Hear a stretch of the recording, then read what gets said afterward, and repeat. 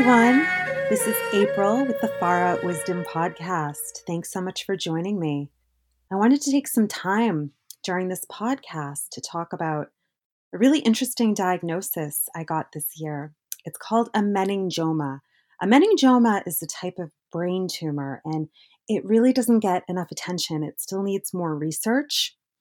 It's one of those things like breast cancer. We started to look into breast cancer more because people started making noise about it. So that's kind of what I want to do right now. I want to talk about meningiomas.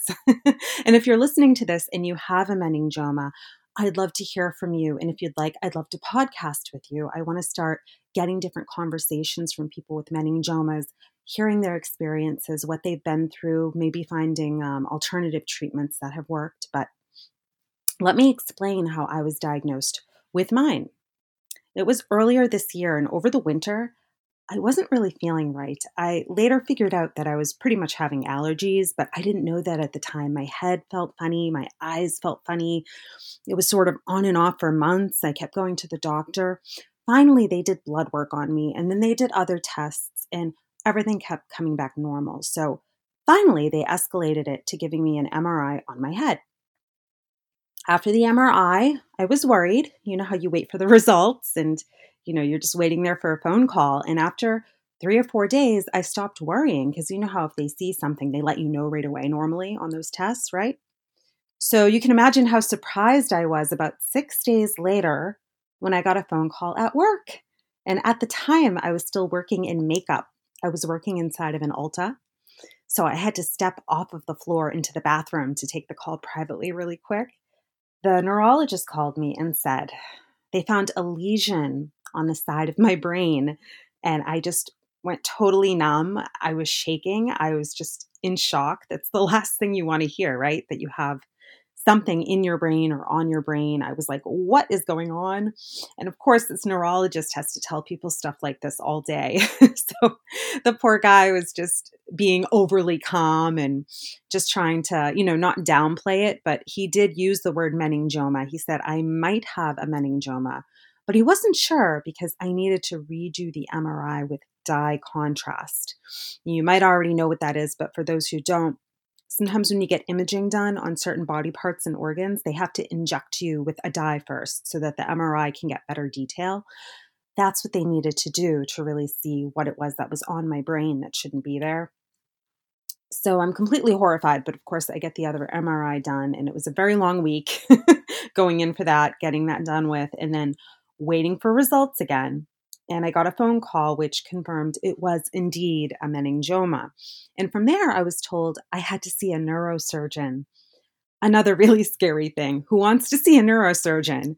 When I hear that, I think, oh, I'm going to have my head cut open. I have to see a neurosurgeon. I finally got in there after a few days of waiting. Luckily, they didn't make me wait too long to see him. I got in and he was a very nice guy. And what he explained to me was that my meningioma was luckily very small right now. It's also not in a bad spot if I ever need to have surgery on it, which I might someday. We're not sure yet. But because of this, I'm going to have an MRI at least once a year for my entire life. Now, there's a lot of considerations with this. Some people get a tiny meningioma in their head and it never grows, but sometimes after maybe 25 years, it'll just decide to grow really fast. You can imagine when they grow is when they're dangerous. Most meningiomas are not cancerous, but even though they're not cancer, if they grow, they can kill you, right? I mean, your skull is very hard. If something grows, there's just no room. It's going to smush your brain. Even if they go in and take it out, it could cause permanent damage. So then you've got to wonder, okay, do I want to keep an eye on this meningioma and wait 20 years and have it suddenly grow really fast when I'm in my 50s, my 60s, my 70s, and it's going to be really risky for me to have surgery and go through all of that? Or do I want to consider getting it removed when I'm younger and it's smaller and my body will handle a craniotomy much better? That's when they cut your head open. Also, when you do get a craniotomy, you have screws and plates stuck in your head forever. And that can cause a whole other slew of issues, as you can imagine. So there's really a lot you have to consider, even if you just have a small one like I do. But, I joined some communities of people with meningiomas, some groups online, and I've talked to quite a lot of people now. And what I found out is I'm really lucky. A lot of people who have meningiomas, some of them die, some of them are permanently disabled. Some people have multiple meningiomas and they just won't stop growing and they need multiple complex surgeries and it goes on for years. It's just this awful life-changing thing. And again, we really don't understand them that well. We really need more research. So I want to keep talking about them. I should explain too, the name meningioma comes from the meninges. That's where they really grow. You might have heard your brain and your spinal cord have layers of tissue around them. They kind of encase everything. Now, your brain also has natural folds, and some of those folds and grooves go quite a ways in. And the meninges also kind of, follow around those folds. They kind of stay in those grooves inside of your brain. So what happens is the meningioma will grow on that tissue. But if you're really unlucky, the meningioma will grow inside of one of those folds in your brain. So even though it's in the meninges and not in the actual brain tissue, you could have a meningioma deep inside of your brain along that meninge where they can't operate. They can't go in there. They can't do anything about it. Some people end up needing radiation for their meningiomas, just like a cancer. That's another risk. You're putting radiation into your head. And pretty much every doctor will tell you there's a very high risk, almost a guarantee to some extent, of having some kind of side effects from radiation to your brain later on in life. Some doctors have even told me it'll make the tumor grow faster later on. So, that's another, do you really want your head cut open or do you want to get radiation? It's like you have to pick, and it's really scary. So, I'm lucky. And I'd love to hear from more people who have different stories. Maybe you're like me and you have a small meningioma and it stayed small. Hopefully it doesn't grow. Or maybe you have a large one. Maybe you've had several. Maybe you've had them grow back. Maybe they didn't come back, but I'd love to hear more from people. What kind of treatments have worked for you? What didn't work? Have you found some good alternative treatments? Do you have good doctors near you? I'm lucky too that I'm near Boston. It's one of the best areas for healthcare in our country, right? One of my specialists is actually the doctor who wrote the textbooks medical students use when they learn about meningiomas. So I'm very lucky I have access to him. And I have another great specialist over at Leahy here in Massachusetts. So I'd love to hear what other people are experiencing. Another thing, most people who get this type of brain tumor are women. There's a hormonal link with them, and we're trying to figure that out too. So when people get meningiomas taken out of their heads and studied, they found that most of them have estrogen receptors. Some of them have progesterone receptors. You don't know what kind until you get it taken out and looked at. So that means if you have more estrogen in your body and there's estrogen receptors, it could make the meningioma grow faster. Same thing with progesterone. So you see it's kind of tricky. Meningiomas also come in 3 grades: grade 1, grade 2, grade 3.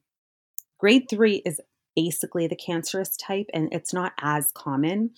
The statistics on it I've seen vary anywhere from 4% to 15% of these meningiomas are really, really cancerous. Just some of them grow faster than others, obviously. The type 1 and the type 2 are slower growing. The type 1 is supposed to be the slowest growing type. But again, there's still things they don't understand. Some people have type 1 and they still grow. And they don't know for sure, of course, till they take it out and biopsy it and study it, what kind you have. So women get them more. And there's also an overlap with women who have a lot of fibroids. And if you're a woman listening to this, you probably know what a fibroid is. But just in case you don't, and just in case I have some men listening, I'll explain this. Fibroids are a type of non-cancerous tumor women will often get in their uterus. A lot of women end up getting them in their 30s and 40s, especially the closer they get to menopause, the bigger they grow. But for most women, they're not very problematic. But for a good chunk of women, they can become a problem. They can just get too big and cause too many problems. And sometimes a woman needs surgery over them. For some reason, there is a connection between women who get a lot of fibroids and grow these brain tumors, which is kind of fascinating, but it's also scary at the same time. So the whole thing interests me. I want to talk about it more to help people.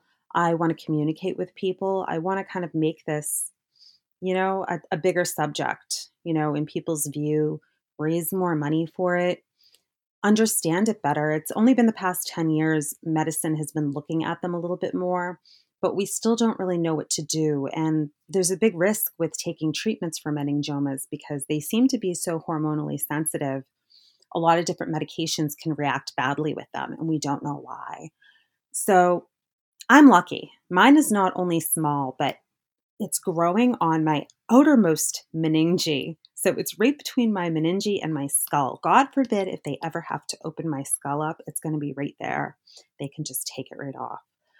But of course, like I said, then you have screws and plates in your head forever.